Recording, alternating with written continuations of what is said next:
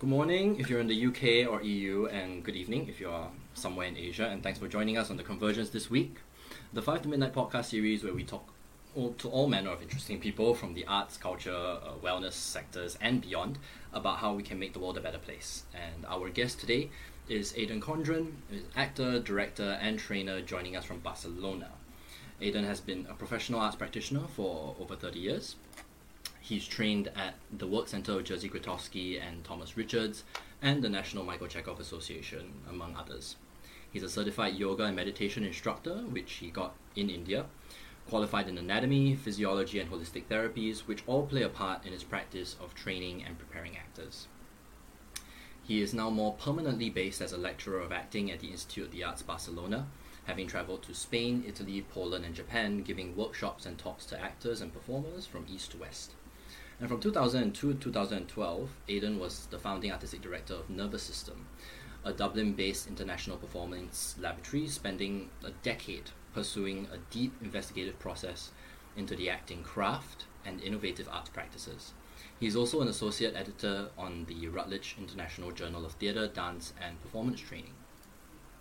His most recent venture is the Living Acting Studio, providing world-class training for actors and non-actors alike, cultivating an individual's artistic autonomy, and ultimately becoming self-sustaining in our volatile 21st century. But, well, most of all, I know him as a friend, as a father, not to me, an artist, and a well-balanced provider of food for thought. We'll be talking about the broad topic of actor training today. Grateful as ever to have you here. What's up, Aiden? Hey, nice to see you. Nice to be here. Yeah, thanks. Wow, a lot, that's quite an intro. It's always quite a thing. It's always quite a thing when you hear your life kind of being played back to. Just one thing I should clarify in terms of my own training. You mentioned the Work Centre of Jerzy Grotowski and Thomas Richards. I have indeed had a short experience of training with the Work Centre, but I think it would be inaccurate to say that that's my main training. My main training really was in the Conservatoire of Music and Drama in Dublin.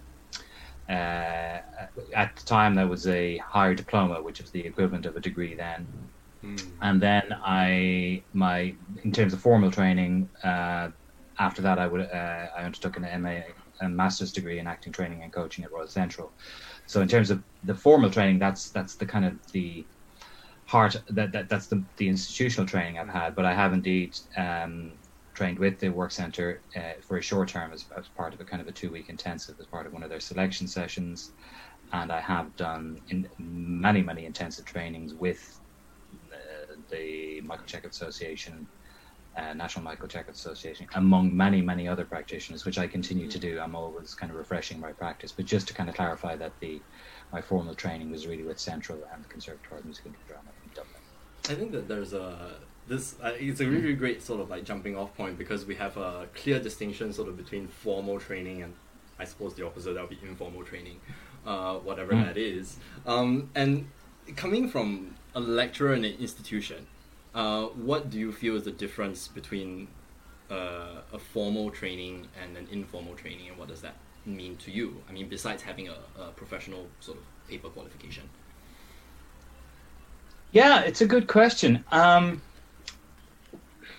I guess a formal training is institutional in that it is created by an institution. It is designed towards specific learning outcomes, usually preparing individuals for an established industry or profession. And with it, of course, comes qualification. And I guess it's also, one would hope that if it's institutional and if there's some kind of a qualification or degree at the end of it, one would assume that it is vocational, structured. It's over an extended period of time. It's usually, if it's an undergraduate degree, it's 3 years. If it's a postgraduate, it's 1 year. So I guess it's a more structured, protracted training in a formal setting. Workshop trainings, however, offer something quite different. It's an opportunity, whether it's a one-day workshop or a week-long workshop or a 2 or 3 month residencies, as I've often done, then that is a different experience again, because you are in a short, intensive, immersive environment where you are exposing yourself to to a particular practice or a particular methodology for an intensive short period of time. Usually you're not doing it for a qualification. You're usually engaging in that kind of a training to develop skills and experience or understanding in a particular approach. But I guess that's and then it's interesting. I think workshop trainings are very, very valuable if you have formal institutional training behind you, because really, as certainly as I see it, there's only so much that a drama school can provide, even in 3 years. First of all, you're 18 when you go in, you're 21 usually when you leave, or 22 roughly. So, and I think it's important to remember that for anyone thinking of drama school or whatever, is that it's very rigorous, it's very comprehensive, and it's a very systematic training, but it is really can only ever form the foundations of a lifelong learning, which I think, and certainly this was made clear to us when we were in drama school, that our training would continue well and beyond drama school, and that we would always be that acting is a lifelong training. So I think workshop training with that behind you is very, very useful, because your conservatoire training gives you a very, very solid foundation from which to kind of delve into and explore more deeply other approaches to enhance or to expand your own skill set. But do workshop trainings, can they be standalone trainings, in the sense that does it give you a comprehensive training as an actor in its own right? That's a tricky question. Yeah. Depends on what training you're doing. It depends on how regularly you're engaging with it. But there are wonderful, wonderful workshop trainings for sure that certainly I would encourage my own students when they graduate. I always encourage our graduating students to keep doing workshops and to keep the practice going, and to explore other forms and other approaches. I think it's very useful. But I think I would caution people that are, paying large sums of money to do maybe, short 1 or 2 month trainings that perhaps sometimes can present themselves as complete trainings. And I think one has to be careful with that, because I think it's very difficult to offer a complete training in those kind of short periods of time. What do you mean by a complete training? Just so I get the vocabulary clear. Well, I think a complete training takes time. It needs an extended period of time. You're developing skills, physical and vocal skills that require repetition. You're exploring techniques that require engagement and re-engagement and application over an extended period of time. I think time is the real factor, to be honest. So that's, and also they're designed. I mean, conservatoire training, certainly UK and I guess Western drama school training, is designed to offer what they perceive to be a comprehensive training, in that it covers all bases. And the idea being that essentially, industry-wise, you're good to go by the end of 3 years. Right. So is it then fair to say that when we talk about a complete training, it is in relation to sort of the industry that is in play, that this person, right, whether they're a student, whether they're mid-career changing, whatever, is in a sense primed and ready to jump in full on and be able to make a living in a way. Well, no training will guarantee that you make a living, but yes, I mean, if you go back, if we take, for example, the heritage of the UK Conservatoire, which really goes back to kind of the 1930s and 40s, to, interestingly, and a Frenchman, Michel Saint-Denis, whose roots go back as the nephew of Coupeau. He was really one of the first that introduced the notion of a comprehensive, modular, structured 2/3 year actor training into the West, really, because he was responsible for the National Theatre Studio back in the 30s, and then with the Old Vic company, in the 40s. He was the first to really design, and if you read his research and his literature, there's a lot of literature on Saint-Denis, you'll see that he spent a lot of time thinking about the vocational formative training of the actor. Was it for the industry? Well, it was, because it was connected to an in-house repertory company. So yes, he was thinking of training as providing the necessary skills and techniques and everything else that he deemed to be necessary in order to function as a professional actor within the performing arts industry. Yeah, so I guess it was industry focused. Yeah, because the industry has evolved, right? So at least now, at least in sort of the circles that I work in, particularly in Asian countries, and I think this is also for the UK as well. Granted, it's mediated a bit by sort of like the agent middle management level of things, but it is very much a freelance industry now, and we very rarely see a repertory company, at least in my part of the world. Repertory companies are few and far between, and I think something that has sort of like spurred me on to start 5 to Midnight as a practitioner is I was always enamored with this dream of a repertory company that would train in a particular methodology that held an ethos and a group of people that believed in something, and were willing to transmute that into a physical practice, which would create a very particular style of work.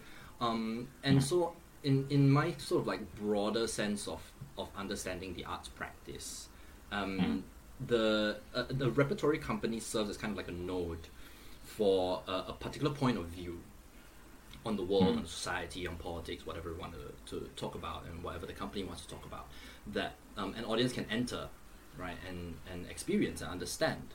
And having said that, I kind of, being also, an alumni of Royal Central School of Speech and Drama, I sort of always felt that the institutionalized training or formal training, as we call it nowadays, right, is in a sense doesn't really serve this sort of like one size fits all. It serves too much of a one size fits all kind of idea, which I wonder if it in the end sort of like harms the diversity of the practice and the work that could come out of that.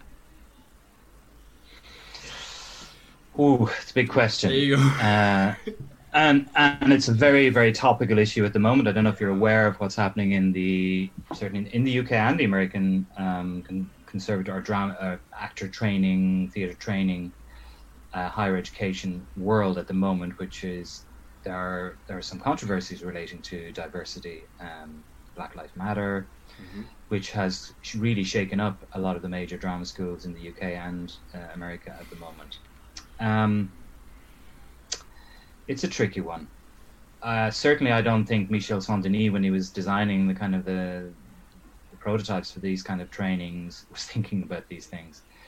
The industry has changed for sure. The idea, this idea of training was created at a time when the repertory system was kind of the norm, and what you would do, what student destinations was that you would hopefully go into a repertory company, you'd cut your teeth, you'd learn your trade on the job with that training behind you, and you would kind of work your way up, whether it be the Royal Shakespeare Company or any other repertory company, and then you might branch out into television and maybe into film or whatever. And that was kind of the career path that those drama schools were gearing you towards. Now, of course, that's all changing for lots of reasons. It's to do with funding streams, it's to do with the way we look at theatre companies, the way companies are funded, etc., etc. So the idea of the repertory company is, it's almost gone, really. Yeah. And we are now into independent companies, and then you have the larger houses in the West End, for example, in London, and that's kind of it. But the idea of a repertory company nowadays is a luxury. And yet those trainings, going all the way back to Stanislavski, the idea of actor training was very much connected to the idea of what you've just described, is that there would be an aesthetic and ideology and a training underpinning a repertoire of work that would be presented. Yeah. and that would be a company that he said that actors would be members of an ensemble, and they would work for the same repertory company for an extended period of time. Sadly, those days, I look at, I mean, when I started out training, that was already dying. So that to me is just a romantic ideal. It's like, wow, that must have been amazing, just to be able to go in and, have your, rehearse one show while you're performing one show in the evening, and, 3 weeks, and then you're on to another show, and you're on to another, and like for an actor, that's a dream. You're just acting all the time. You're working all the time. It's like, way. But unfortunately, I think I forgot the question actually. But does it harm the diversity of the work that does it harm the diversity? Well, yeah. Sorry. So getting back, I went off piste there. Getting back to that. Well, that's what the debate is about at the moment. I don't know if you're aware of what's going on, for example, in LAMDA, the London Academy of Dramatic Art. There's a huge shake-up going on there, where the well-established and respected kind of model of classical actor training is now being shaken up and being challenged under new management that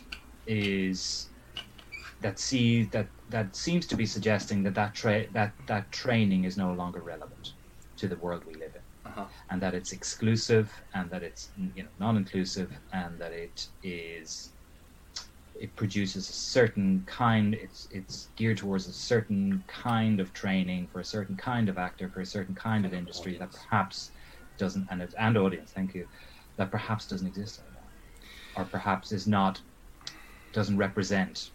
Yes. There are big problems with this, because some of that is true, and I think drama schools do need to reevaluate what training is, what acting training is, what they mean by the industry, digital media, collaborative and devised work, people, the creative actor, all of these kind of things need to be factored in. I mean, back in the old days, in the 70s, it was like the British drama schools were going, well, God, we better teach them a bit of telly and a bit of film, and because we don't do that, we all do, and that was the cool thing to do, was to introduce a little bit of TV acting and a little bit of film acting training, and that was like considered to be very innovative and very forward, very progressive. But now we're into all kinds of digital media.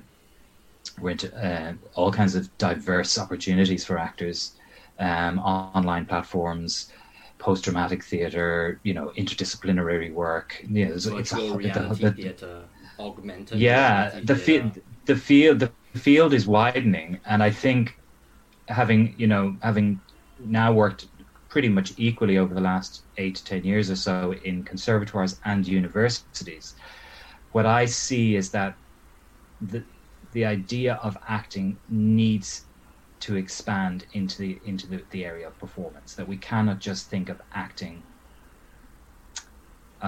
We need to, how do I phrase this? I think we need to expand our notion of acting as having, in parenthesis, performance. Yeah. Because there's so much interdisciplinary influence and work going on that I think it's foolish for acting training to ignore that. Having said all of that, I think the idea of bringing in artistic directors of theatre companies to run drama schools is potentially problematic, who don't really have a background in acting training and don't understand, perhaps maybe not fair enough to say don't understand, but are not equipped or do not have experience in the systematic vocational training of actors and understanding what that is. And I think to throw that out without really understanding what it is problematic. And I think we are in a dangerous situation in the UK at the moment of throwing out the baby with the bathwater. Yeah. Because whatever you might feel about that training, a lot of it was extremely rigorous, extremely well thought through, very comprehensive, very full, and a lot of great teachers and pedagogues have been operating in that modus of training for many years and offering extraordinary knowledge and skills to their students. And I think to throw all that away, I think is foolhardy. But certainly to reevaluate what acting is, to adjust and adapt conservatoire training to meet the needs of contemporary performance practice, I think is really important, and to address the issues of equality and diversity. For sure, that needs to be looked at. I think this is to sort of like leap off the initial sort of provocation of this question, where we talk about the idea of the industry having a sort of concretized form, and in a certain way sort of having been calcified into a certain set of behaviors and norms which student actors are then sort of like told to expect and be able to navigate themselves through. We're always told like in drama school nowadays, it's like, okay, we're going to do this and you have to do things this way because that's how the industry will treat you. Like I think in one of our earlier conversations, we talked about you mentioned this idea, and correct me if I'm wrong, but you said that when you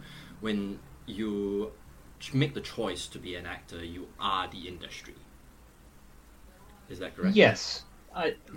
Well, yes. I mean, the industry exists within the artist. Yeah, I do believe that. Yeah, I think the industry. Yeah, absolutely.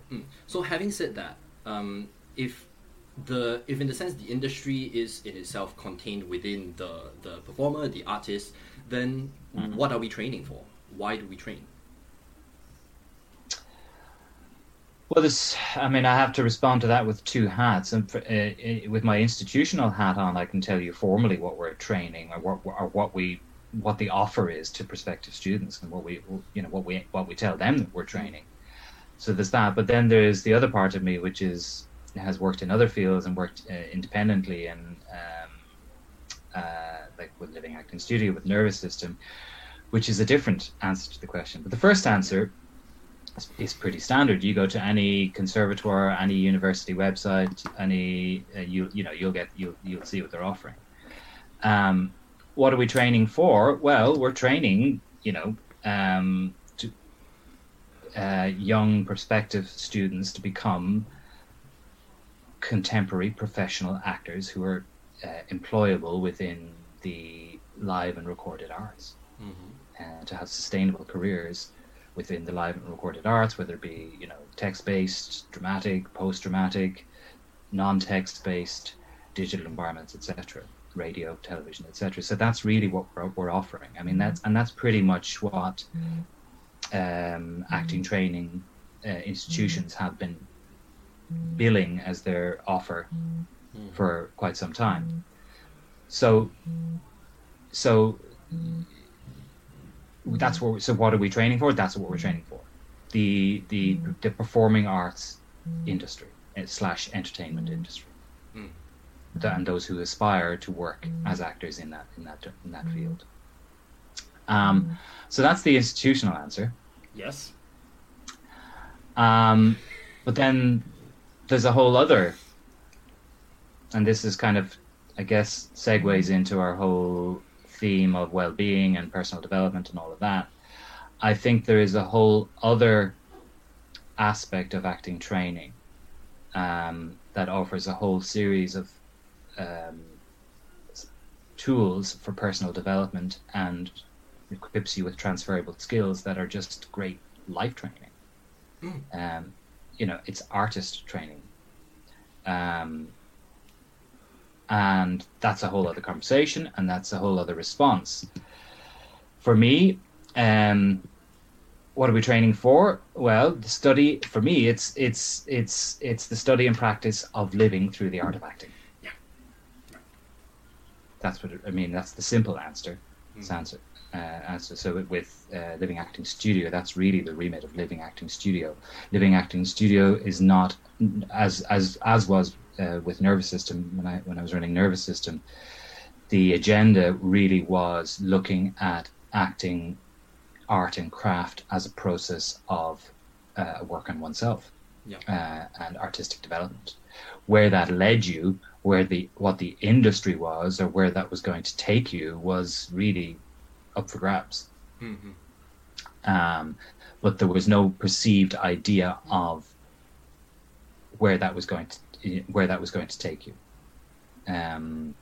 So I guess when we talk about industry, really, that's perhaps the true meaning of the word industry really goes back to being industrious, is drawing on your own resources to create something that people want or need. But the idea, with nervous system, the kind of the seed of nervous system, or the impetus for the creation of nervous system, was that I always felt that there was a kind of a cart before the horse situation going on. I never understood it, why acting training and development and theatre making was shaped by some preconceived idea of the industry, and that you worked back from that and then you made your work for that. That never made sense to me. For me, it was like, well, but but I guess you could say this about any art form. I mean, a musician makes music because they want to and need to make music, and they want to make as much and as the best music that they can, and then they find an audience for that. Yeah, and there will be. I think the sense that the audience is inevitable has always sort of like kept me going as a practitioner. In my 20s, like all through my 20s, almost 30 now. Yeah. So that sense that like I think I said this to our mutual friend Aiden, that I nowadays, especially particularly having worked and built this company over the past 4 years, I no longer feel beholden to the expectation of an audience size as a measure of success. For me, it's always a process, and I've recently had some real time to be a little bit more reflective in terms of the kinds of people that have come to watch the work. And the thing that I found most fulfilling and gratifying as a practitioner is this sense that I could have done, I did a small show, tiny show for 12 people in a community space in Japan. That was, I think, the second time that I was there in Tokyo.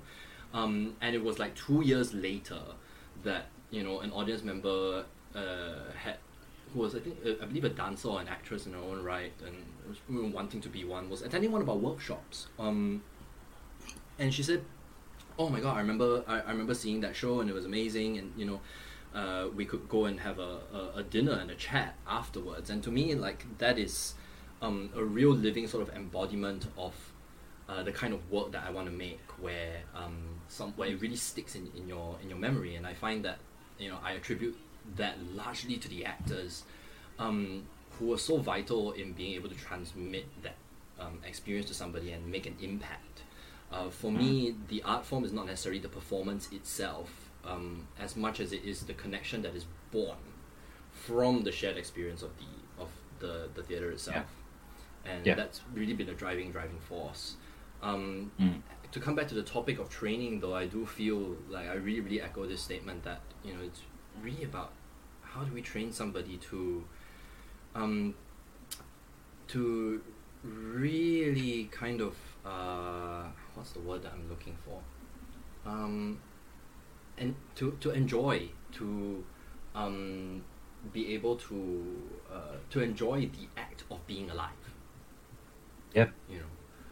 And I think that in the 21st century environment, we are pummeled with a lot of stimuli about the way that we need to think about something. As you're talking about preconceived notions of an industry, I think that that is a good example of that. But also how we are supposed to think, how we're supposed to manage our emotions, how we're supposed to live our life, which detracts the actor from what is actually happening inside your body, inside your mind. And I really echo living acting studios. Yeah, totally. I mean, it's a question. I guess it's a question of the entry point. I mean, if you look at Stanislavski, I mean, we always think about Stanislavski as all the different studios in the Moscow Art Theatre and all the training and all the 35 years of research, blah blah blah. But we forget that Stanislavski was a businessman. He was running a major theatre house with Danchenko, his colleague, and they had terrible fights and yada yada yada. And they were two men running a business. I mean, it was an operation, and he was a very astute and very shrewd manager. And parallel to that, he was doing all this extraordinary research into acting technique and acting training. But interestingly, so he was very much addressing, it's very easy to romanticize Stanislavski and say, there were just a bunch of guys in a room just trying to work it all out. Well, they were, but they were also, having to pay the bills and, get bums on seats and they keep the reputation of the institution, very reputable institution that they were running, keeping all of that going. But what's interesting about that is that you've got two things running parallel. You've got the sheer brass tacks of just keeping a theatre house running and a repertory company alive and funded, etc. But then you've also, at the same time, running parallel to that, you've got this whole work on oneself going on inside the studios, which is all to do with, addressing the self, addressing who you are, and deconditioning your habitual behaviors and concentration and attention and relaxation and all of these things. So there's a great tradition, parallel tradition of theatre as an event, as a theatre of the marketplace, running parallel with the developmental aspect of the work.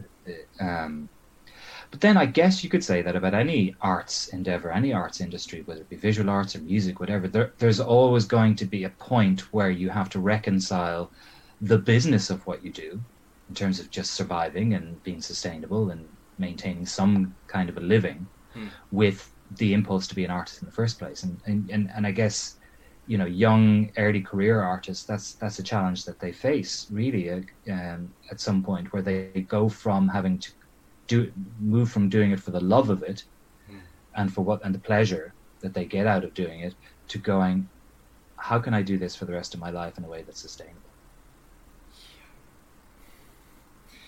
Yes. Yeah. Yeah. And yes, I agree. Yeah. And I guess going back to the kind of formal education, institutional education, that's what institutions do, is they prepare you for the realities of the industry as it currently exists. And there's a difference between the artist individual and the collective industry. They're not the same thing, and they can interact and very often do, but it's a balancing act, is reconciling your own individual needs with the collective expectations of the industry. But look at contemporary art, look at dance, look at it's music. It's in every industry. I mean, literature everywhere. Look at the literary world. How ruthless and competitive that can be in the industry of just writing books and producing books, and the marketplace of, So that's just the trials and tribulations of being, of artistic practice, of wanting to make a life out of artistic practice. So I guess. Since I'm just going to dig this a little bit deeper here in terms of on a more micro level, being an educator, a trainer, and a practitioner in your own right, how do you go about how do I say this? Building this building the actor from within, and the necessary skills that are needed from within, not necessarily the technical physical and vocal aspects of that, because I think that's quite well documented already, and they have really, really hard techniques of doing that. But I think on a personal level, being an educator is a personal relationship, right, that you have with a student and somebody that is, you're taking their development under your charge. How do you do that? And coming from the background that you do. Well, if you're working in an institutional setting, you're following a course specification that's already in place. So the student-facing offer is there. Everyone knows what it is. We will provide you with X, Y, and Z. These are the modules. These are the learning outcomes that's supposed to do. So and having worked in quite a number of institutions, I found myself kind of being dropped into different course specifications, different models for acting training at degree level, so offering degrees in acting. So you have to meet those specifications. And much of that, certainly where I've been working for the last while, I'm in Barcelona now, but essentially it's a similar model of acting training here in Barcelona that's very much modelled on the UK Conservatoire, is rooted in a methodology that's Stanislavskian, essentially, which draws on other practitioners as well. But broadly speaking, most of the institutions I've worked in understand acting technique as some way being traced back to Stanislavski. So you've got these kind of models and frameworks to work with, and you design your curriculum and you design your syllabus based on that structure. But then there's a lot of space for interpretation as well. So, for example, if you're teaching, concentration or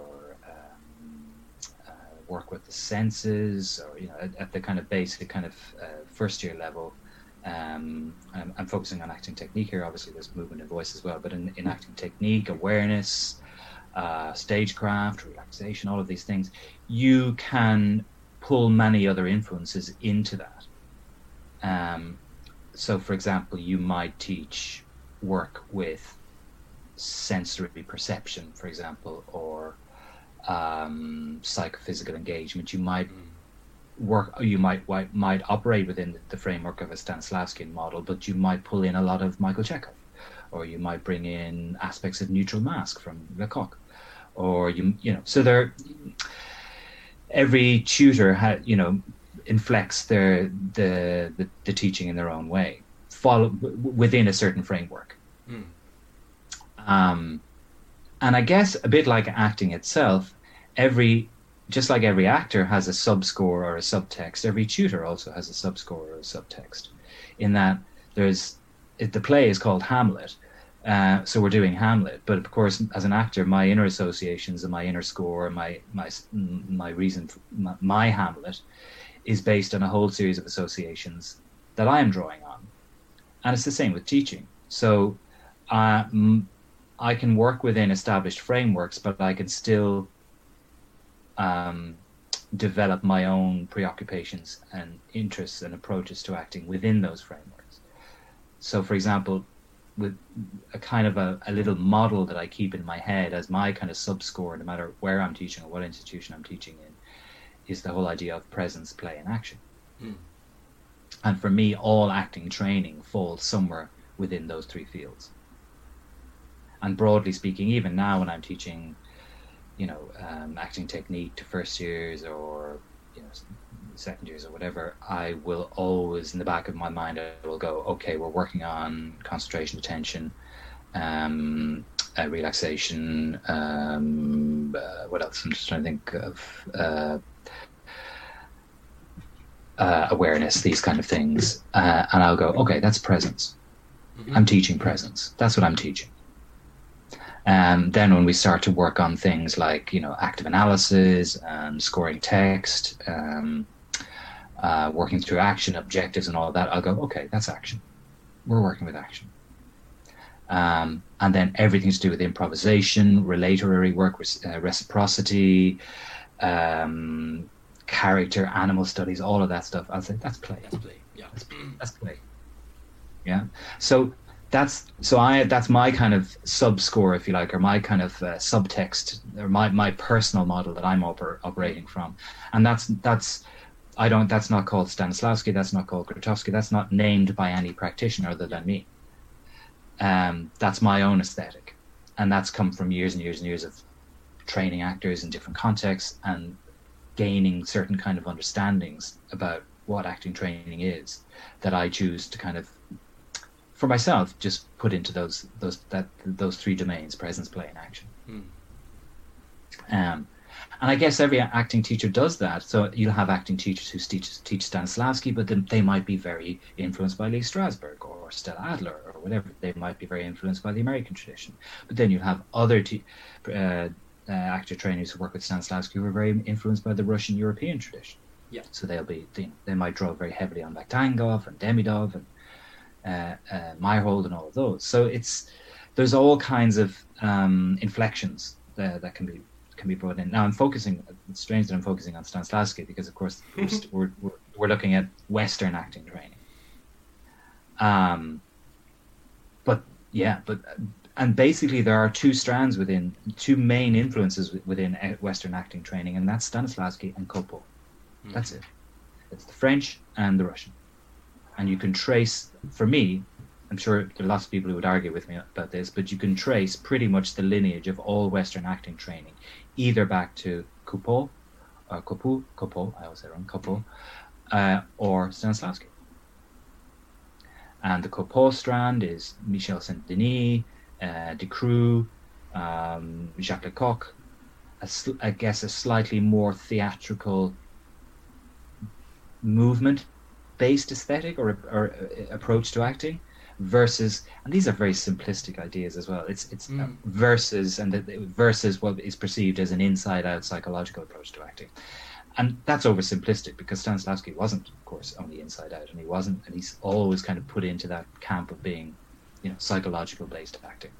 And then Koppo and Lecoq are movement based acting. But that's oversimplistic. Yes, I would agree with that. Yeah. But that tends to be how they're categorized.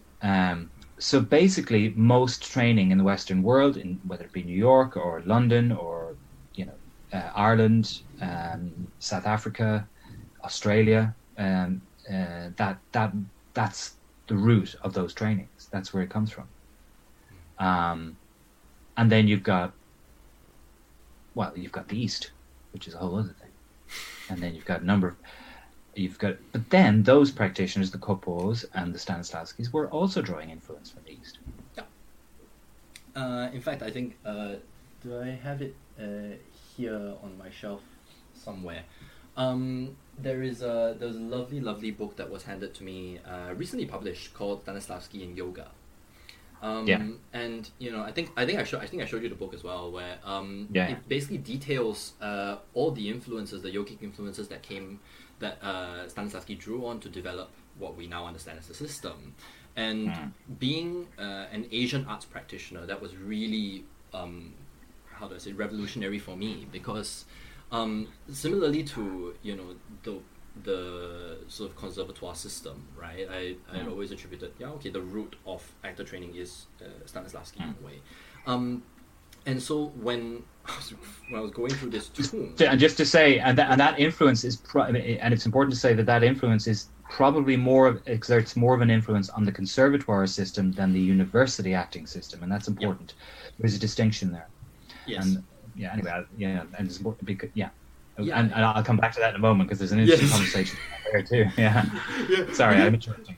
But see, I think it's absolutely right that there oddly enough there is this divide. But also, like, coming from a cultural perspective of it, it just went, okay. So if I go further back past Stanislavski, I can actually find a lot more roads to follow, and I suppose, like, loosely, I come from the Grotowski line of training, right? Having met, having first sort of encountered really formal, methodologized actor training via Aiden, right? Who came out of that line as well. Like, I just followed that track, and I think I really, really am grateful for Gape's sort of influence on my work, simply because she really instilled in me a sense of questioning.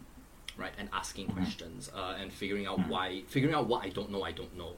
And so while I was in the Royal Central School of Speech and Drama, in my second year particularly, I did a nervous system, and I just went, after school, opened up a laboratory, right, outside of school hours, and pulled in, a ragtag group of people who were not part of school, for most part. I think it was in the beginning there was a good mix, and then, I started getting more and more interested in this more sort of open-ended, research-based approach of actor training, because I don't think I cannot pretend to be an expert on Stanislavski's system, but I am an expert in what I do, and I am really working to find all of the little nuances that will propel this research forward. I'm fully ready to disagree with Grotowski and his research, or fully prepared to disagree with Stanislavski and his research. And I think, like, it's gone to the place now where I've started to find this thing called the psychophysiological, way of approaching actor training, of understanding that it's not just your physical body on the outside and what we can see and consciously control, but also the chemical responses that run throughout your body. When you have a particular thought, what does that do chemically to your hormones? How do your adrenal glands fire? Because they do in performance. It is a scary, scary thing to be watched by that many people at one time. And how do we understand that internal mechanism so that it works for us instead of overwhelming us, right? And in this way, like I'm finding so much more joy in the sense that when I get to meet an actor, and develop a relationship with them over, some of our members have been with us for 4 years, to see them grow and manage their thoughts, their emotions, their impulses in very conscious and very creative ways is by far one of the things that I never imagined I would glean from a conservatoire sort of style of training, or as you say, a cart before the horse kind of model of training. And that's moved the work, the company's work in, a myriad of different directions, which I would never have imagined would be possible. So one of the questions that I'm currently wrestling with now is, and I'd like to get your 2 cents on this, is what do you feel is the largest obstacle to an actor's development as a person, and also as a vocational skill?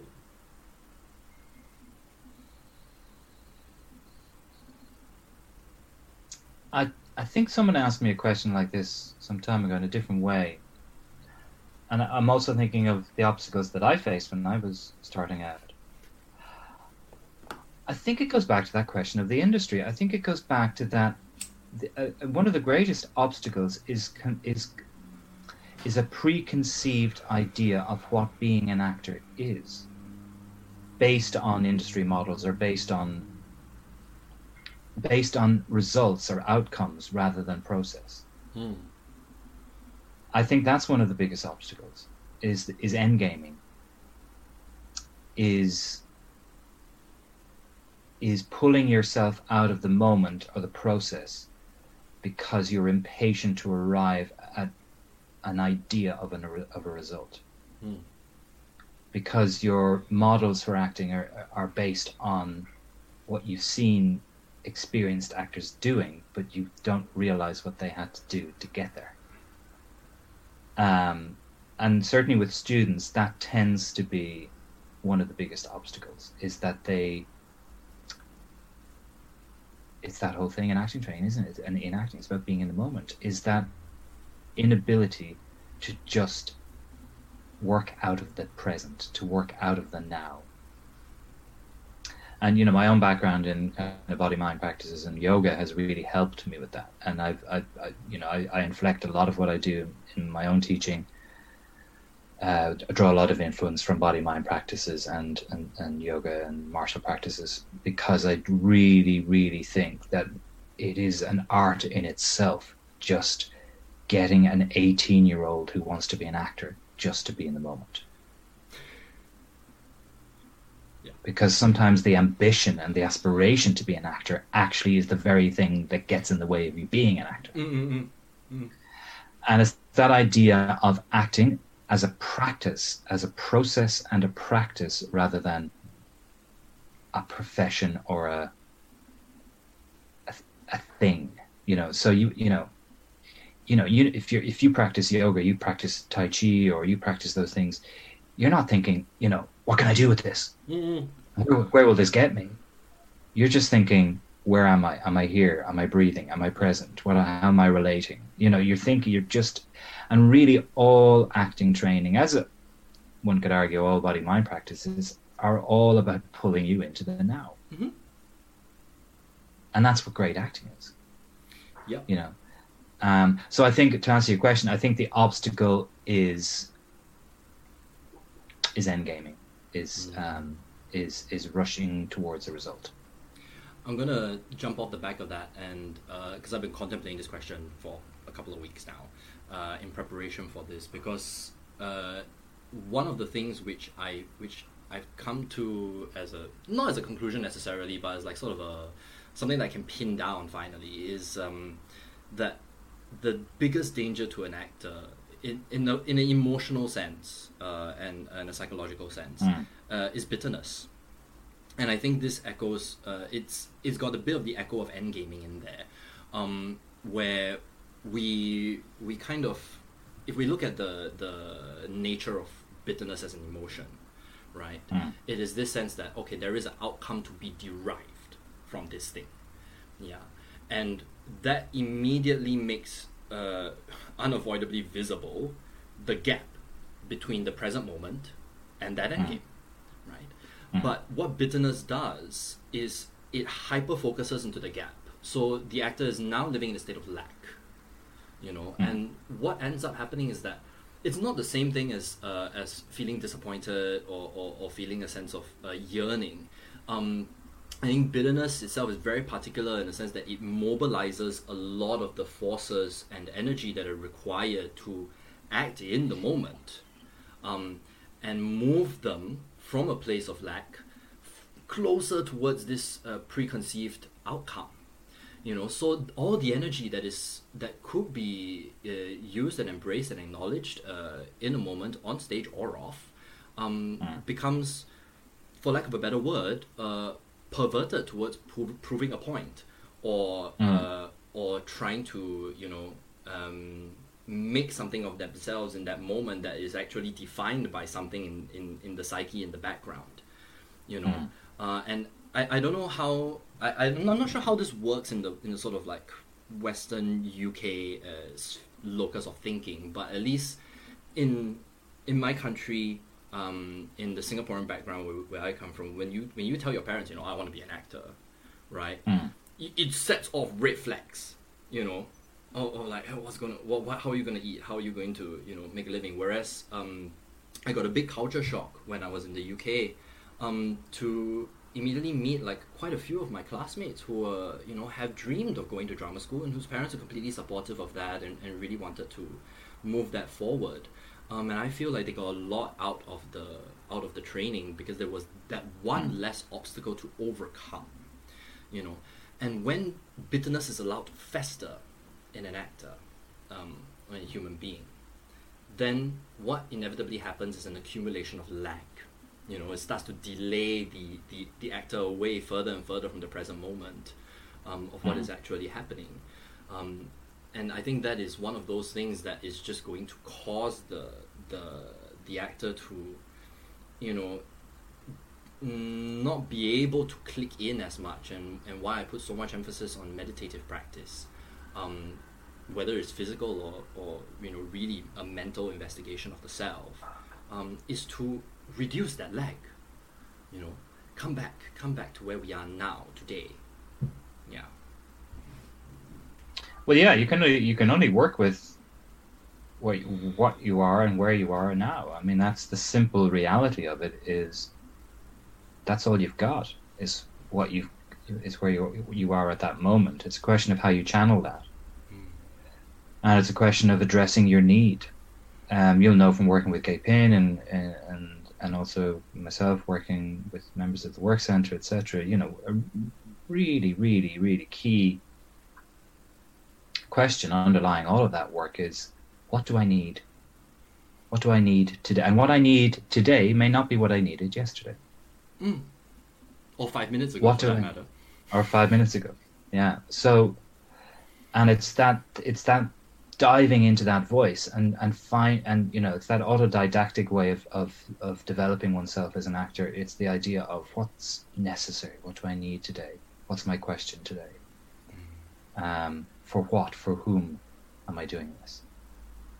And that's it. I always found that when I was younger, I always had a bit of philosophical bent when I was still do, but you know, like the idea of a painter standing in front of the canvas, you know, and the subtextual question being, what is painting? Why am I painting at all? What's it for?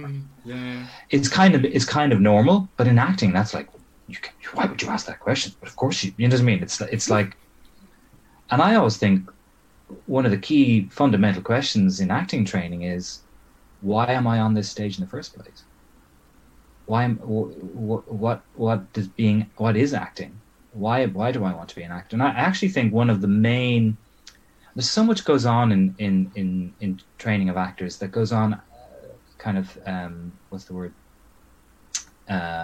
tacitly. There's a tacit transmission of knowledge that goes on outside the more overt things that you teach, and one of those is that really the first year of actor training is a constant re-examining of your reason for being in that place, of your reason for studying acting in the first place.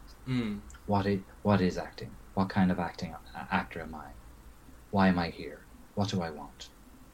Those are the kind of the underlying questions of the first years of in the settings that I've been working in of the first year of an actor's training, or at least I feel they should be, because again, sorry to keep going back to conservatoires and universities, but just I think in acting training, I'm not sure if this is the case with other training, but I suspect more so with acting training. I think young student actors come to their training with more baggage and more preconceptions about what it is they're about their training and training for than perhaps any other art form. Yeah.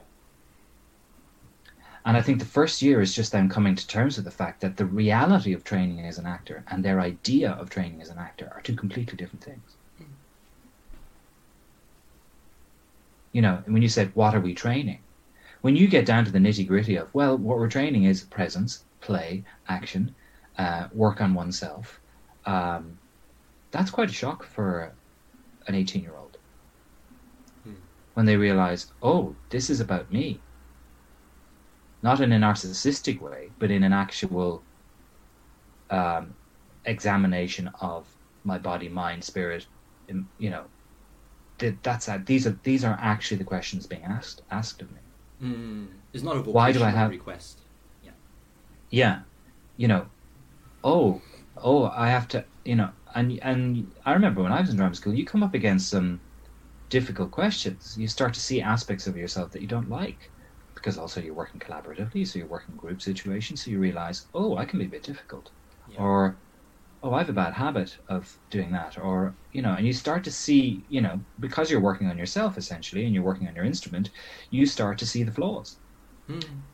You start to see the things that, you know, and that's a bit of a shock, because most of those students are there going, but I just want to be in a movie, or I just want to be famous, or I just want to be, I just want to do that thing that I thought acting was. What's this got to do with it? And why do I have to move in these strange ways? And why am I doing this funny stuff with my voice? And what's that got to do with, you know, Al Pacino doesn't have to do that. I mean, honestly, those are the questions that go through your mind when you're a first-year actor in drama school, in that tradition. We haven't, you know, I haven't touched on this Central European and the Eastern tradition yet, which is a whole other thing. Thing. Because something that like really came as a shock to me was if we look at sort of traditional models of actor training in like No and Kabuki, for example, right? We want to do sort of like traditional Asian styles of training. It's a lifelong training. You go through it for 40 years, and then you play your part. You know, so there is a respect to the amount of time that is required for this process of self-examination. And I think that like on a psychophysical level, you know, you learn the choreography, you learn the breathing, you learn everything, and then your body starts to rewire itself to be able to get there eventually, right? And it changes the inner state of being of the person. But I think that there is having said that, you know, when it comes down to this prescribed model for what actor training is, instead of a process-based sort of like self-research, right? Then it becomes, okay, here's the answer, do that as long as you can. And I think that for all intents and purposes, an 18-year-old student actor is able to do that if they want to make the commitment to say, okay, I'm going to do this for 40 years, even after I graduate. I will continue to work this voice, to work this body in this way that I've learned. And I don't think that this is not to knock conservatory training. I think that you can teach actor training in any kind of methodology, and if they do it long enough, they will become you know, that actor, it will change your entire state of being. And I'm really fascinated because I got a chance to meet people like yourself and who are also Gapin's peers from that generation and who have gone through the Grotowski line of training, and the state of being of the people who came out of that practice was neither good nor bad, very distinct. And I sort of wonder of like, okay, if come back to the idea of a repertory company, in contrast to bringing it back to a conservatory training, right? That a repertory company of people, having done that work, those kinds of shows, that aesthetic, that way of thinking, that way of collaborating, have a distinct flavor about them as human beings, which is just like I hope for an audience, right, to watch and go like, those kinds of people exist. It's a kind of like it's a tribal kind of acknowledgement of like, I see, and I think that like this is the word that I'm interested in, is that if there is a lowest common denominator across cultures of a kind of state, a kind of presence that comes with being an actor, being an artist, that it's something that transcends cultural barriers. When people look at somebody who has that state of being, they go like, wow, I could be like that too as well. Like, that's kind of amazing. The possibility of what a human being can be is exemplified in an actor because of the nature of the beast that is performance, that is theatre. And I think that like there is, having said that, I hold an ethos that there is no reason in the world why an actor should not be the most well-adjusted human being on the face of the planet. No, I agree. There is such an awareness, right, of the self. Yep. And there you've hit right the nail on the head. That's the reason I still do it. That's the only reason I still do it. I genuinely believe that great acting training creates great humans. I really do. And honestly, as I get older, that's really what it's about for me. I'm at a point, certainly with, for example, with Living Acting Studio, where I honestly have no interest, not no interest, but whether an actor gets a job on TV or film, or where they go after the training, is entirely up to them. And I think there's a lot of pressure in formal trainings now to ensure or to offer some kind of employability.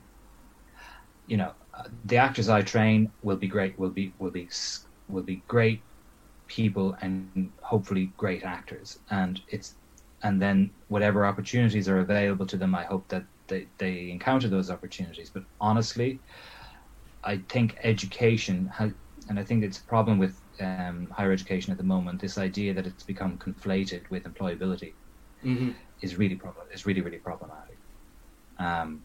Really problematic, because for something that's so process based, to have to kind of guarantee or ensure that someone is going to get an agent out of it or whatever it's reductive. Not something I was ever interested in. I find it reductive in that sense. It's a really funny one, that, and it's difficult for me to reconcile myself with that. But for me, it really is about personal development, and it really is about transferable skills. And if you're working in a university setting, for example, you might the student numbers are much higher. You could be teaching anything. Some acting programs in universities have anything up to 200, 250 students, which is enormous. I mean, that's a huge amount of students. That's like 25. There's no way that they can all be actors. It's just not possible. There's no way that they can all be actors. So you have to really ask yourself, what are we training here, and what are we training them for? Well, some of them may be actors, and some of them may be theatre making, some of them might be directors, and some of them might be writers. But if they want to go off and be nurses or massage therapists or whatever, that's great too. And because of the training they've had, they will be great. They will. It's all of these transferable skills: empathy, compassion, body-mind integration. The whole idea of working oneself, decondition, concentration of attention, confidence, observation, all of these things. These are great skills to have in anything you do. Yeah. And acting training can really provide that. And I think, for those parents that worry about their children, training as actors, they shouldn't worry. Acting training is a great thing for a person. The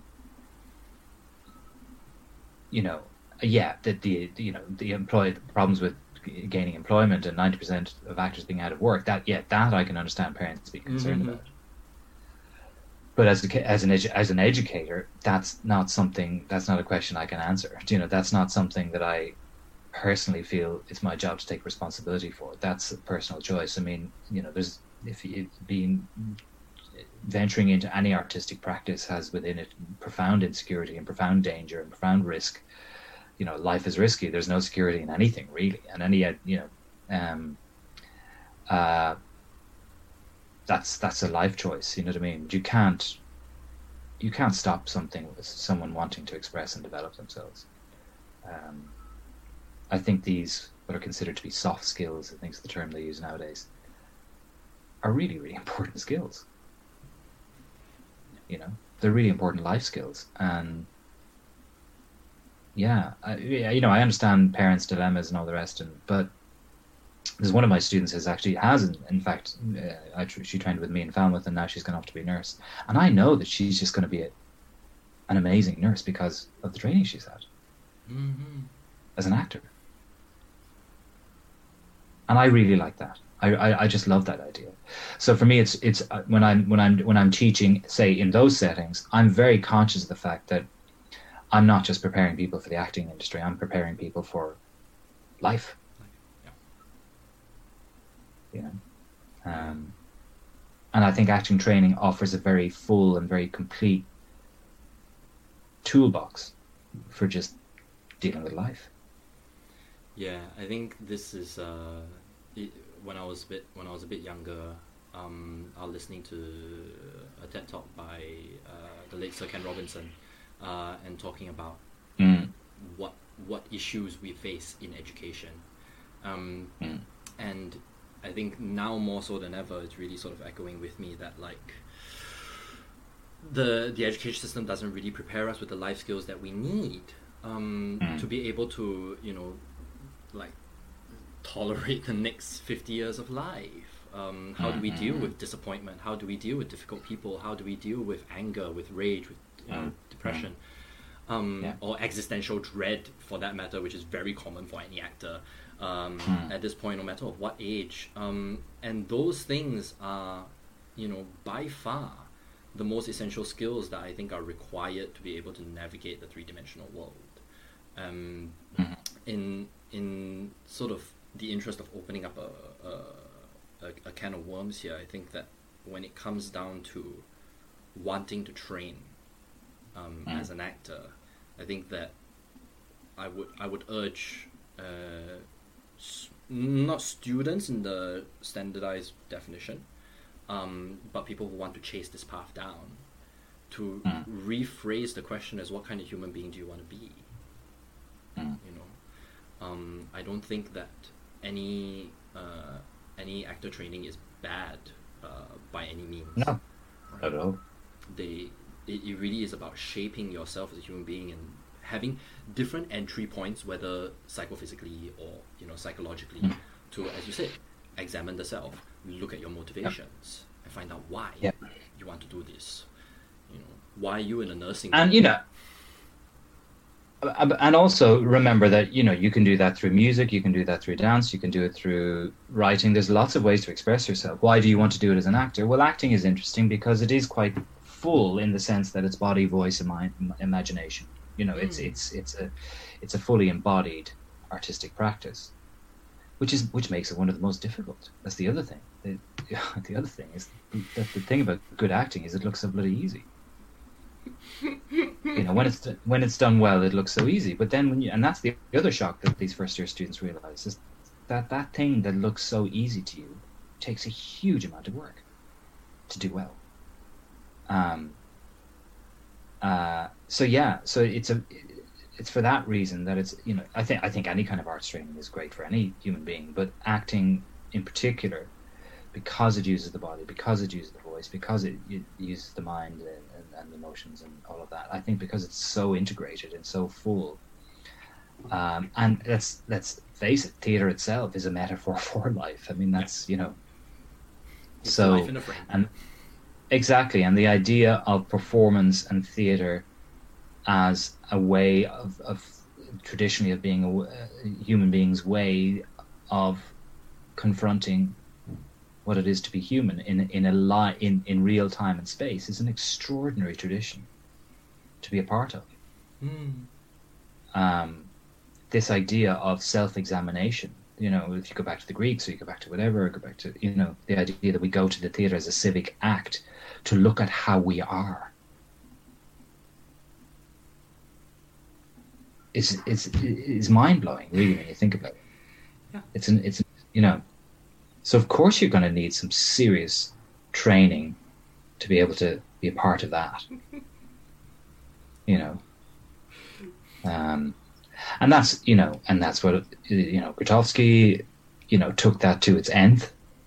Took the idea of a work in oneself, Stanislavski's idea of a work in oneself, and he took it to its absolute. He said, "Oh, okay, well, let's do that then. Let's do self-penetration. Let's do self-actualization, self-realization." Very influenced by yoga as well, Grotowski.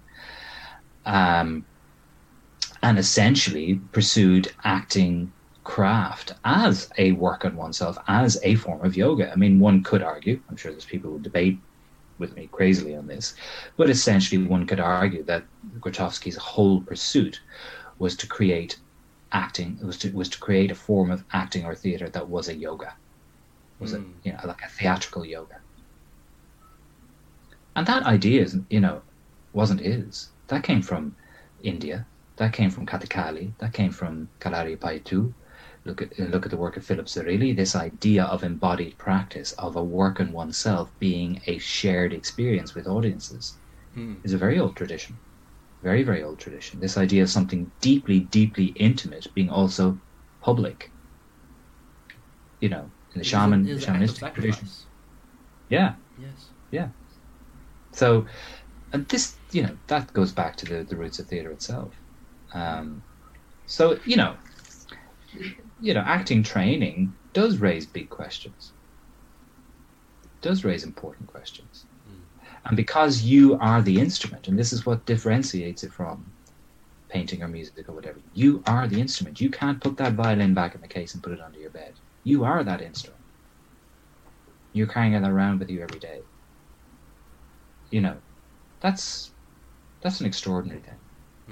That's an extraordinary thing. That you are the raw material. Yeah, I think this idea that as a musician you make a piece of music, right? You put it out there, and right now you record it, you master it, and then you learn it and you play it live, whatever, right? So that is in a sense an externalization of the thing, right? Yeah. But when it comes to acting, I think of it this way, that what the actor is creating is a state of being within themselves. It's housed within themselves in the physical body in a particular time and space where you start at this time and then you end at this time and everything is prescribed there, right? But that's all well and done, and I think being able to have the discernment, right, to experience that firsthand for 2 hours, 3 hours, sometimes 4, and to then sort of step out of that and look at that and go, I'm so glad I'm really not that. In my everyday life, that is not the person that I want to be, but I'm glad to have the experience of that state of mind, that state of being, is just another step towards self-knowing and self-reflection. Where would that impulse come from? Because then it paints a picture of the inner life for the actor as like, okay, that is something that I have access to now. And I think that, we kind of often are quite trapped in our own personalities in everyday life, that we sometimes forget about the wide gamut of infinite expression that we have within the body, irrespective of form. Right? I'm talking about the internal experience of being a human being, that like, I never knew I could tap into that amount of sadness or rage or joy or ecstasy. But that was always there, right? Is the environment that shapes us in a way that sort of maybe blocks that out or puts it aside, or leaves it in a corner that we can't really touch. And it takes actor training as the practice of walking to that room, looking at that box, popping it open and going like, this is there, I've never had this before, let's play with this, and then going around and experiencing that thing. So infinite knowledge of the self, and by extension understanding of somebody, see somebody who has that, and be able to access empathy for that person because you have it in you. Yeah, it's so compassionate. And that is, I think, ultimately that is an elevating process. And one thing I really, really, really believe, and the more I do this and the more I think about acting and what acting is and training actors, the one thing I'm absolutely becoming more and more certain of is that all acting, regardless of the subject matter, regardless of the material, all acting is fundamentally a joyful act. It is an act of joy. If you're playing Lady Macbeth, if you're playing a serial killer, if you're playing, the act of acting itself is joyful. That's really, really important. I think it's really important, that spirit of play that we see in children. Look at the way children have the most extraordinary capacity to transform themselves and go to the darkest of places and be completely untouched by it. They can walk away and it's nothing. That it's like you're a conduit. It's like it's just stuff passing through you, and that's why the whole question of emotion in acting and emotion on stage is a really interesting one, because I don't believe the emotions we experience as actors are, if they're approached properly, I think the emotion whether that passes through as an actor is not damaging. It doesn't damage you. It expands you. It elevates you. And I always think that an actor should walk off stage very calm. This idea of walking off stage, being all adrenalized and going to the pub to drink yourself into a. That way of working, I always had a problem with that way of working. I always had that culture of acting really always I found problematic because it was so escapist. It's just escapist and based on adrenaline and based on narcissism. It was really problematic for me. I really think the way you should walk off stage is that very calm, satisfied feeling of a job well done. Like making a beautiful cabinet or playing a beautiful piece of music. That's it. That's the gratification. The reward is that. I think the aesthetics and the form of the theatre in itself can absolutely aid that. First thing that I removed in all of my work was curtain calls. And it takes, and the reason for that being that, if you see an actor go through an experience that is harrowing and intense for a particular period of time, to immediately move from that into being able to speak to an audience member with this calm, with a piece, and seeing that this actor is now just as present with me as he was present in the moment half an hour ago. Is an exemplification to the audience member that it is possible for the human being to do this. And I echo your statement that this sense of calm is, I think, to be worked for, to be searched for, and to be attained. And when it is not attained, then I think it becomes damaging. I think that there is pain to be found in the moment of the scene or of the play, right? But the pain itself in that moment, or the rage or the anger or the sorrow or whatever, in that moment is not the issue, because the emotion will fleet. Bye bye, gone, right? It is the prolonged suffering of that moment from that scene for whatever reason, and it could be I really didn't hit my light at that time, or I feel really uncomfortable with this thing. I would argue that to the actor who feels that, I would say that, like, maybe, you are creating that on your own. That line of text is gone. It's finished. So move on to the next one and the next one, and then when you finish the play, when you hit that last line in the text, then it's really gone. And the ability to heal yourself from that experience just means that for every one of those shows over the course of this next 60 show run, just becomes easier to do, which means that in life, that happens, you have the necessary neural pathway to be able to overcome that. And I don't see why. And I think I would love to apply this across the board into my own life and my company members' lives as well, where this ability to heal yourself is almost second nature. Yeah, I think it's about hygienic ways of working. I mean, when I say that coming off stage and going to the bar and all the rest, don't get me wrong, I saw amazing performances. Amazing. Some of the best acting I ever saw was by actors who went off stage and did that, who were alcoholics. So it's not to say that you can't. For me, it's just about sustainability. I'm at a stage now where, and I got to a stage when as an actor, as I got older myself, where I wanted this. Acting was a way of living for me. It wasn't just about, getting a result and satisfying an audience and that's it. I was like, for me, a very, very important part of acting for me was that acting was a form of well-being, that it was something that was good for me. So I think it is that for me is very important, is looking, because it can be if you're performing on stage and dealing with audiences and operating in the marketplace, can be quite grueling and quite tough going. And I think just like athletes or like any other profession, or where you use your body, I think you have to take care of yourself. And my aspiration is certainly now is if I ever perform again, is that I want to walk off stage calm.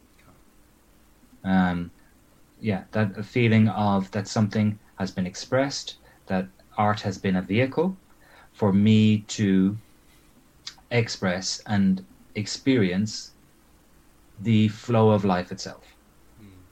And that ultimately is a joyful act, and that's something that I should walk off stage feeling good about, not feeling bad about, or feeling like I've tortured myself.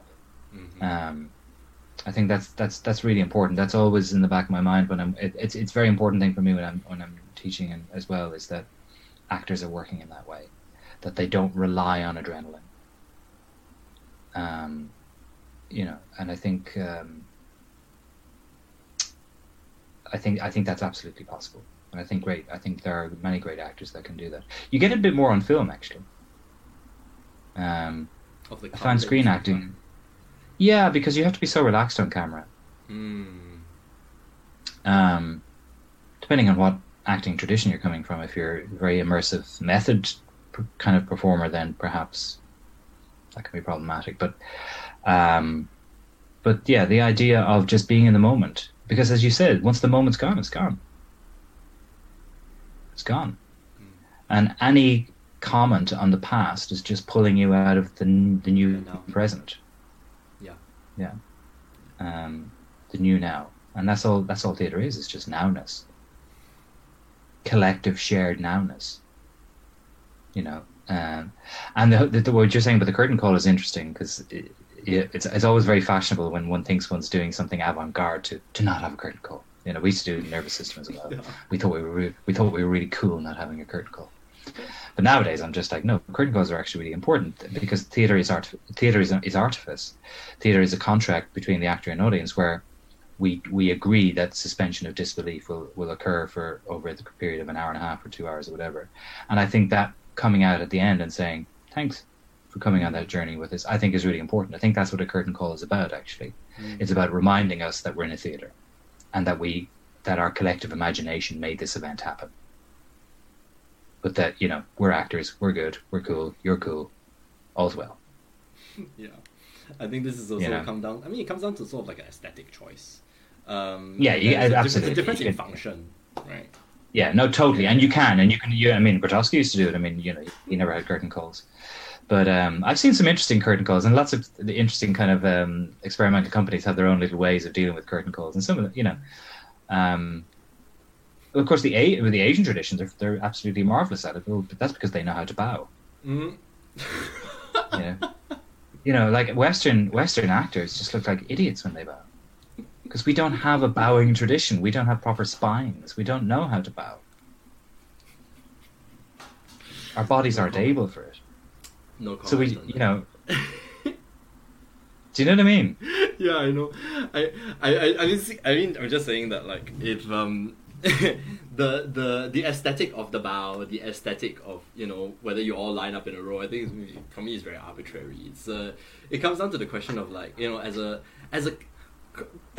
metaphor of the curtain call, like, what is it, right? It's I think it's acknowledging the event. It's acknowledging the artist. Yes, and I think, like, I have to preface this by saying that, like, when I say I don't do a curtain call, doesn't mean I don't have there isn't another mode for which to acknowledge that this was this was a theatrical event. This was artifice. It's more of a remodeling of the way that is, and I just much prefer to do a quote unquote curtain call as okay, actors go and talk to the audience, and then they start to understand that it is the artist. Oh, I see what you mean. So but that's a great thing. But if they talk to the audience, that's great. And in the Globe Theatre, and they obviously they follow kind of the traditional Elizabethan mode of performance. All the actors come out and they do a dance at the end. That's fantastic. Yeah. As themselves. Yeah, and they just do a bit of a show, and that's great. So there's lots of, you can be very creative with things like curtain calls. You can do really cool stuff, and it's really just remembering what the curtain call is about. What are you trying to communicate? Again, it all goes back to, what do I want? What is this? What is a curtain call? What's its function? What do we want to say to the audience in this moment? Yeah, it's a celebration of the fact that we've all gone on this journey for 2 hours. I love the idea of that, and I do like performances where I go in and I meet the actors before and then after the show, like where they're part of the where they're ushering you into your seats and then they usher you out. I really like that. I love when that. Yes. I really like the fact that the mystique around acting is taken away, where it's like, listen, I'm the guy that put you in your seat, and now I'm the guy playing Macbeth. Yeah. I really like that because you see the change. Yeah, yes. You just whereas this idea of the wings and the curtain, the mystique of what's going on behind stage and all that kind of stuff, which can be very appealing and very magical too, but sometimes I think that creates a bit of an us and them type divide. It's a little bit like it's a bit like the chef coming out to the when you give compliments to the chef and then he comes out. They go out and you just talk to your clients as you're enjoying your meal. It's that thing, isn't it? I mean, and I think there's so many lovely kind of parallels between the restaurant business and theatre. The behind the scenes, front of house and backstage. I always loved that. I always think of it as like a restaurant. I think because it's self-awareness. Right, the sense of, like, now it's very sort of in thing, right? Like breaking the fourth wall. Look into the camera. Hi, I know you're watching us right now. Even on a recording, I can see you. It's very in thing now, but actually that creates a sense of intimacy and connection, and then I think that's really what ties an audience into the company and saying, like, I'm acknowledged. Who gave us that, Ethan? Oh my God, this is a test. Mr. Bertolt Brecht. Oh my gosh. That's where it started. Yes. That's where it started. Yes. He gave us that. He was the first one to go, why are we pretending? Why are we trying to pretend we're not in a theatre? Mm-hmm. We're in a fucking theatre. Why are we pretending? This, and he was this whole idea of verisimilitude and naturalism and all, and this and the preposterous notion that you would pretend that you're not in a theatre was Well, then there's also, I mean, there's also the argument to be made of, that like Shakespeare introduced that with things like, having the porter and Macbeth, and to say like, no, of course, no, you're absolutely right. Right. But the thing about Shakespeare, Ethan, thing about Shakespeare is he did it all first. Shakespeare did everything first. Every movement, genre, style in theatre that you can think of, Shakespeare did it first. Well, Theatre of the okay. absurd, Okay. breaking the fourth wall, everything. Postmodernism. It's all there. It's all in Shakespeare. So then I would now I would just like counter argue that like could we then argue that even Katakali did that first as well? Do you know what I mean? I love the ritual in Katakali of them putting on the makeup before the yeah, well, I guess, yeah, but I'm not saying Shakespeare invented it. I'm just saying those things were occurring a long time before formal theatre training ever. Yes. And I think that the whole point of it is ultimately, it kind of, quote unquote, doesn't matter. It's always a question of, is it a conscious act? Are you breaking that fourth wall consciously to communicate something, or are you doing it because you're told that, okay, this scene is a monologue for you, please go on, to be or not to be, but then to actually ask the question that is the question, right? Yeah. And I think like it comes back again to everything that we've been talking about, that nowness, that present moment of like, can you really ask this question to people? Fourth wall, regardless of the fourth wall, whatever, how many walls you want to have, doesn't matter, right? And then by doing that, by throwing that question out into the space, you are communicating that I am asking you this, but I am also asking myself this. Yes. The soliloquy is a direct audience address is very powerful. It's the whole idea of the meta-theatrical, isn't it? It's theatre that acknowledges itself, that acknowledges its own. Elizabethan theatre is incredibly powerful.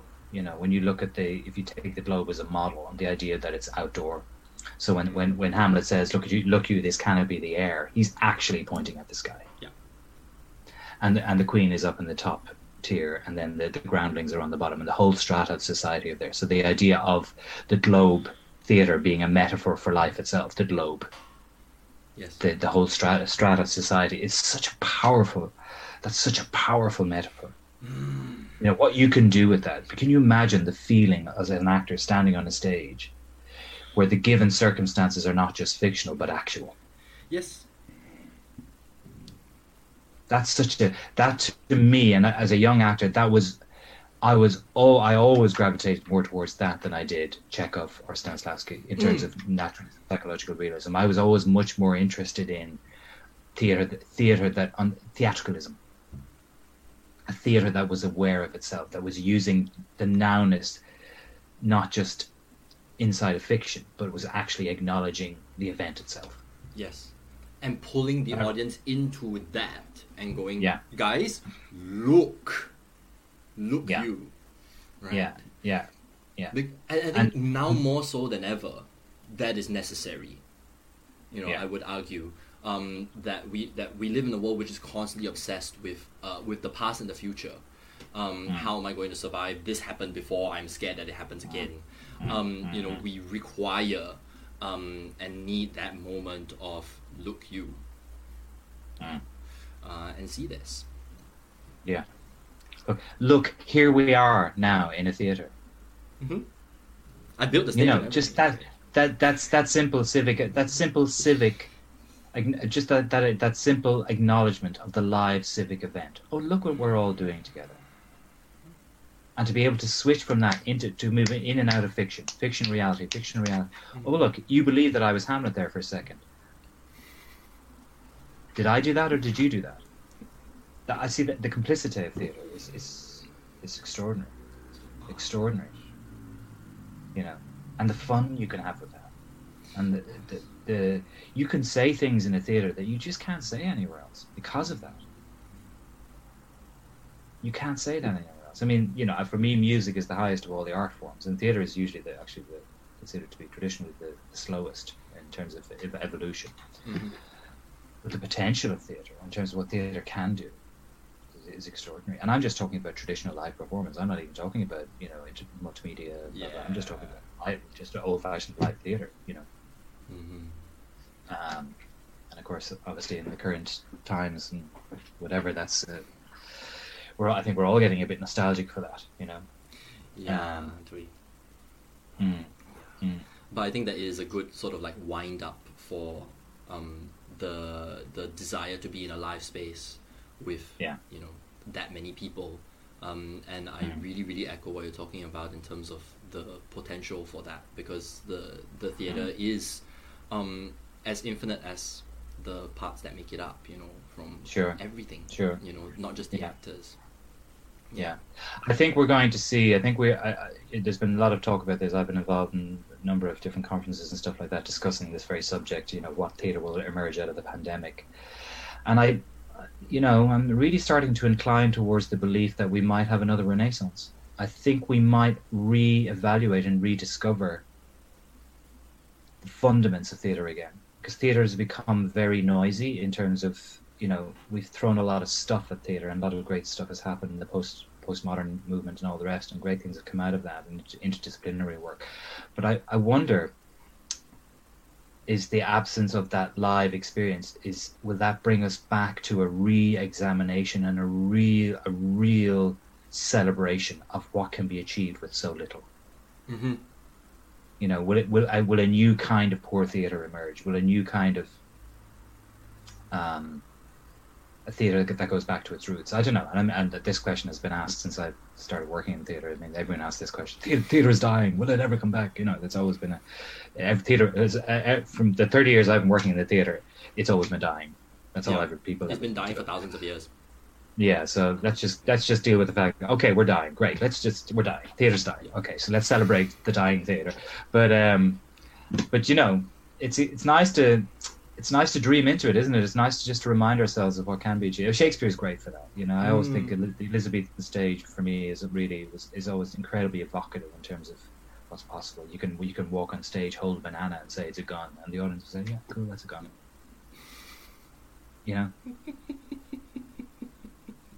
You just say it, and everyone goes with it.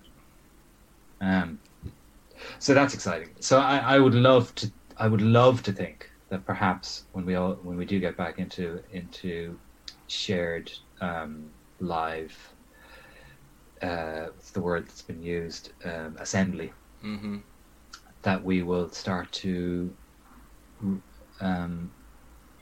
rather than that we will start, it'll re-energize the what's essential in theatre, back to the basics. That would be nice, wouldn't it? And then you can, then we've all that technology that we can pull in whenever we want as well, but that's an enhancement rather than the point in and of itself. Yeah. But God, I'm getting all excited now. So I'm really starting to miss it now, because I'm actually really I'm realizing, God, I really do miss that. Because a lot of people have been talking about it during the pandemic, and I've been kind of going, I don't miss it that much, because a lot of the time I find theatre quite hard going. I find it a bit boring, and I find it a bit stuffy and up itself and very bourgeois, and I don't enjoy the experience a lot of the time of going to the theatre. Not always, but a lot of the time.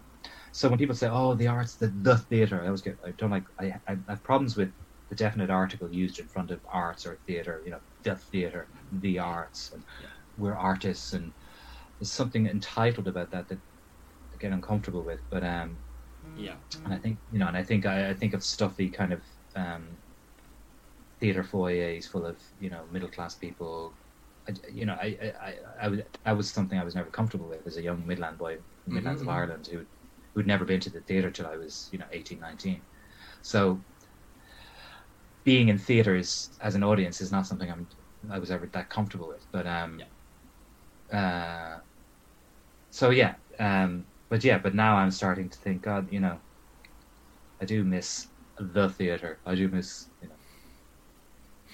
but no, like, but there's something I'm weird. guilty of being visibly upset during shows and visibly uncomfortable with what is going on, simply because I think same, I also felt that that live theatre was really really hard to go to all throughout my life, because my first experience of anything even remotely theatrical was when I was living in Singapore, and I was about 6 years old, and we used to have sort of like what we call Getai shows, right, which literally translated to song stage, right, and you would just go down, and my dad would bring me down on the way to get some dinner for the family, and like we would just see round tables of everybody from the community who lived around the area, just sitting there and watching the show or listening to it, or just having their dinner conversation while that was going on. And I felt like everyone had the right to do that, and I often felt like, particularly in places like, not to knock it, I love the space, but like if I would go to the Barbican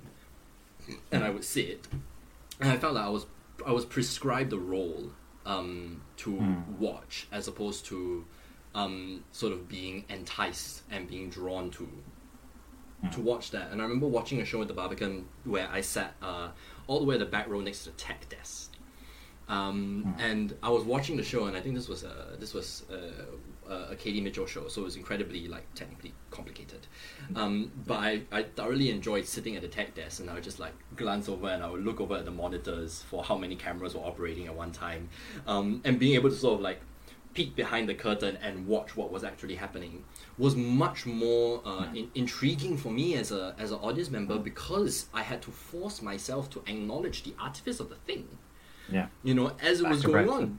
Right. Back to Brecht again, right? And that's exactly what Brecht did. He did the same thing. No, absolutely. I think you're right there. I think a lot of theatre makers and theatre practitioners, if you really press them on it, will admit that they much more enjoy making theatre than going to the theatre. Guilty as charged. Yeah. Completely lost my. I lost my love of acting. In drama school, coincidentally. Ironically, I lost. I felt no need to be on stage anymore. That's a bit of a problem. yeah, it is. And a lot of it had to do with just being overwhelmed with existential dread, and I think like also being a young 20-something at that time, and like same thing for you. Like as you were saying, like I was shocked by the amount by the disillusionment that hit me, and also on top of that, there was a lot of institutional issues. Institutionalized racism was a thing, right? Like issues with curriculum and all that kind of thing. And I'm a disruptor by nature, right? So, like, but being able to sort of step away from that and watch other people, in this case particularly my very, very generous company members, be able to take the practice that we have created together, and put themselves on stage, and especially in the work that we do, go to quite like deep personal places in public, has reinvigorated my love for at least the theatre that these guys make. And I find myself just as much of a fan of the company. I say this separate from my status as artistic director, but in terms of the creative work that these people make in a room, and to be privy to that in the room is a gift, and I always love when audience members come and watch our open rehearsals, and sometimes create with them. I always remember this amazing a couple of audience members who came to our art space in Taiwan, and my partner was working on her solo show, or a version of her solo show at that point in time, and we had come up with this crazy idea where we would use a fishing line to tie tiny wooden beads together and hang them from the ceiling. We were building a grid across the space, and these two audience members had come. They were just visiting us, because they were friends of ours, of the team that lives there, and they were spending the night and just chatting. And we were there in the space threading these beads into these fishing line and tying them together, and these audience members stayed and helped us do that for the better part of 3 hours. And I sort of like, at one moment I had this really, really strong dissociation where I stood at the corner of the room and I went, holy shit, they are just as much a part of the company as anybody that would be on stage. That's cool. Co-creators. It's just so lovely and so generous of these people to have been able to do that, and I really miss that. I really, really do. That's the thing that I miss about the theatre. That's a sense of community, though, isn't it? That's really to do with community. that's another whole conversation, isn't it? You know, theater as a communal gathering. You know, if it's and even something as simple as putting beads on a string. Mm-hmm. As a kind of an activity that gives us an excuse to gather and be with each other is a wonderful thing. Good enough, you know. Yeah. Don't need them to pay $40 to watch a show. Like, that's more than enough. But is that theater? No. Ah! Yeah. I'm falling off my yoga ball. You know. I know, shoot back. Why isn't it? You know, does theatre only happen during the performance itself? You know, what about all the times in between? I always measured this. It was just like, you know, you have these guys, who, 10 people, 5 people who spend, 3 months together rehearsing a show, and they're there 4 hours a day, 5 days a week. You know, if you add that up, right? You have like 4 times 5, 20 hours, 4, 80 hours across, 12 weeks, 96 hours of time, and then, an audience comes, and then you give it to them for an hour, you give it to them for 2 hours, and you have to ask them to pay you $40. Mm-hmm. It's like the value differential, it has always been astounding to me, and the fact that these over the course of these 3 months, the amount of growth that can come out of that as a human being.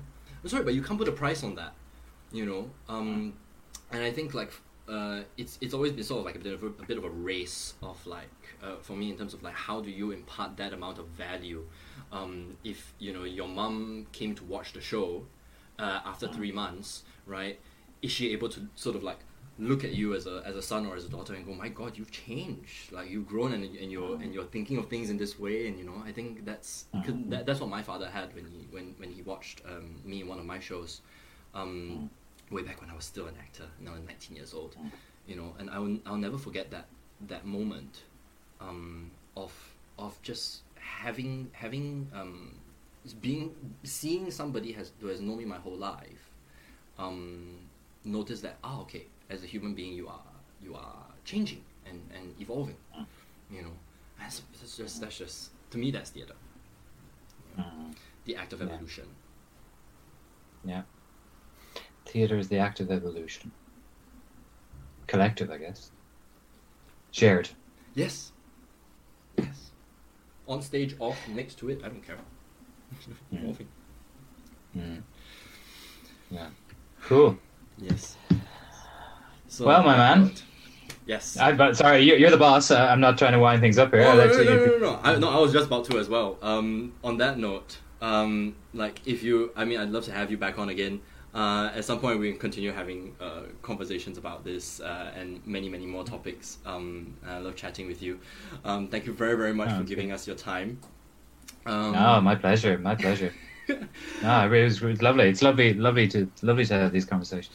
Yes, absolutely. It's my pleasure. Thank you very, very much. Thank you, Ethan. And listen, and I wish you all very well with 5 to Midnight and all the work you're doing. Really, really drink it up and just to get everything out of it that you can, because it's a wonderful thing. Any opportunity to work with like minds in that way is a great thing. And likewise with Living Acting Studio, like I know it's a new start and new venture for you, and I wish you all the very best. Please check them out at livingactingstudio.com. There's wonderful work. All of everything that Aiden has been talking about in terms of play, presence, and action is all there, very, very eloquently put and digestible. And Aiden's been an absolute pleasure having you on the show. So thank you very, very much for giving us this time.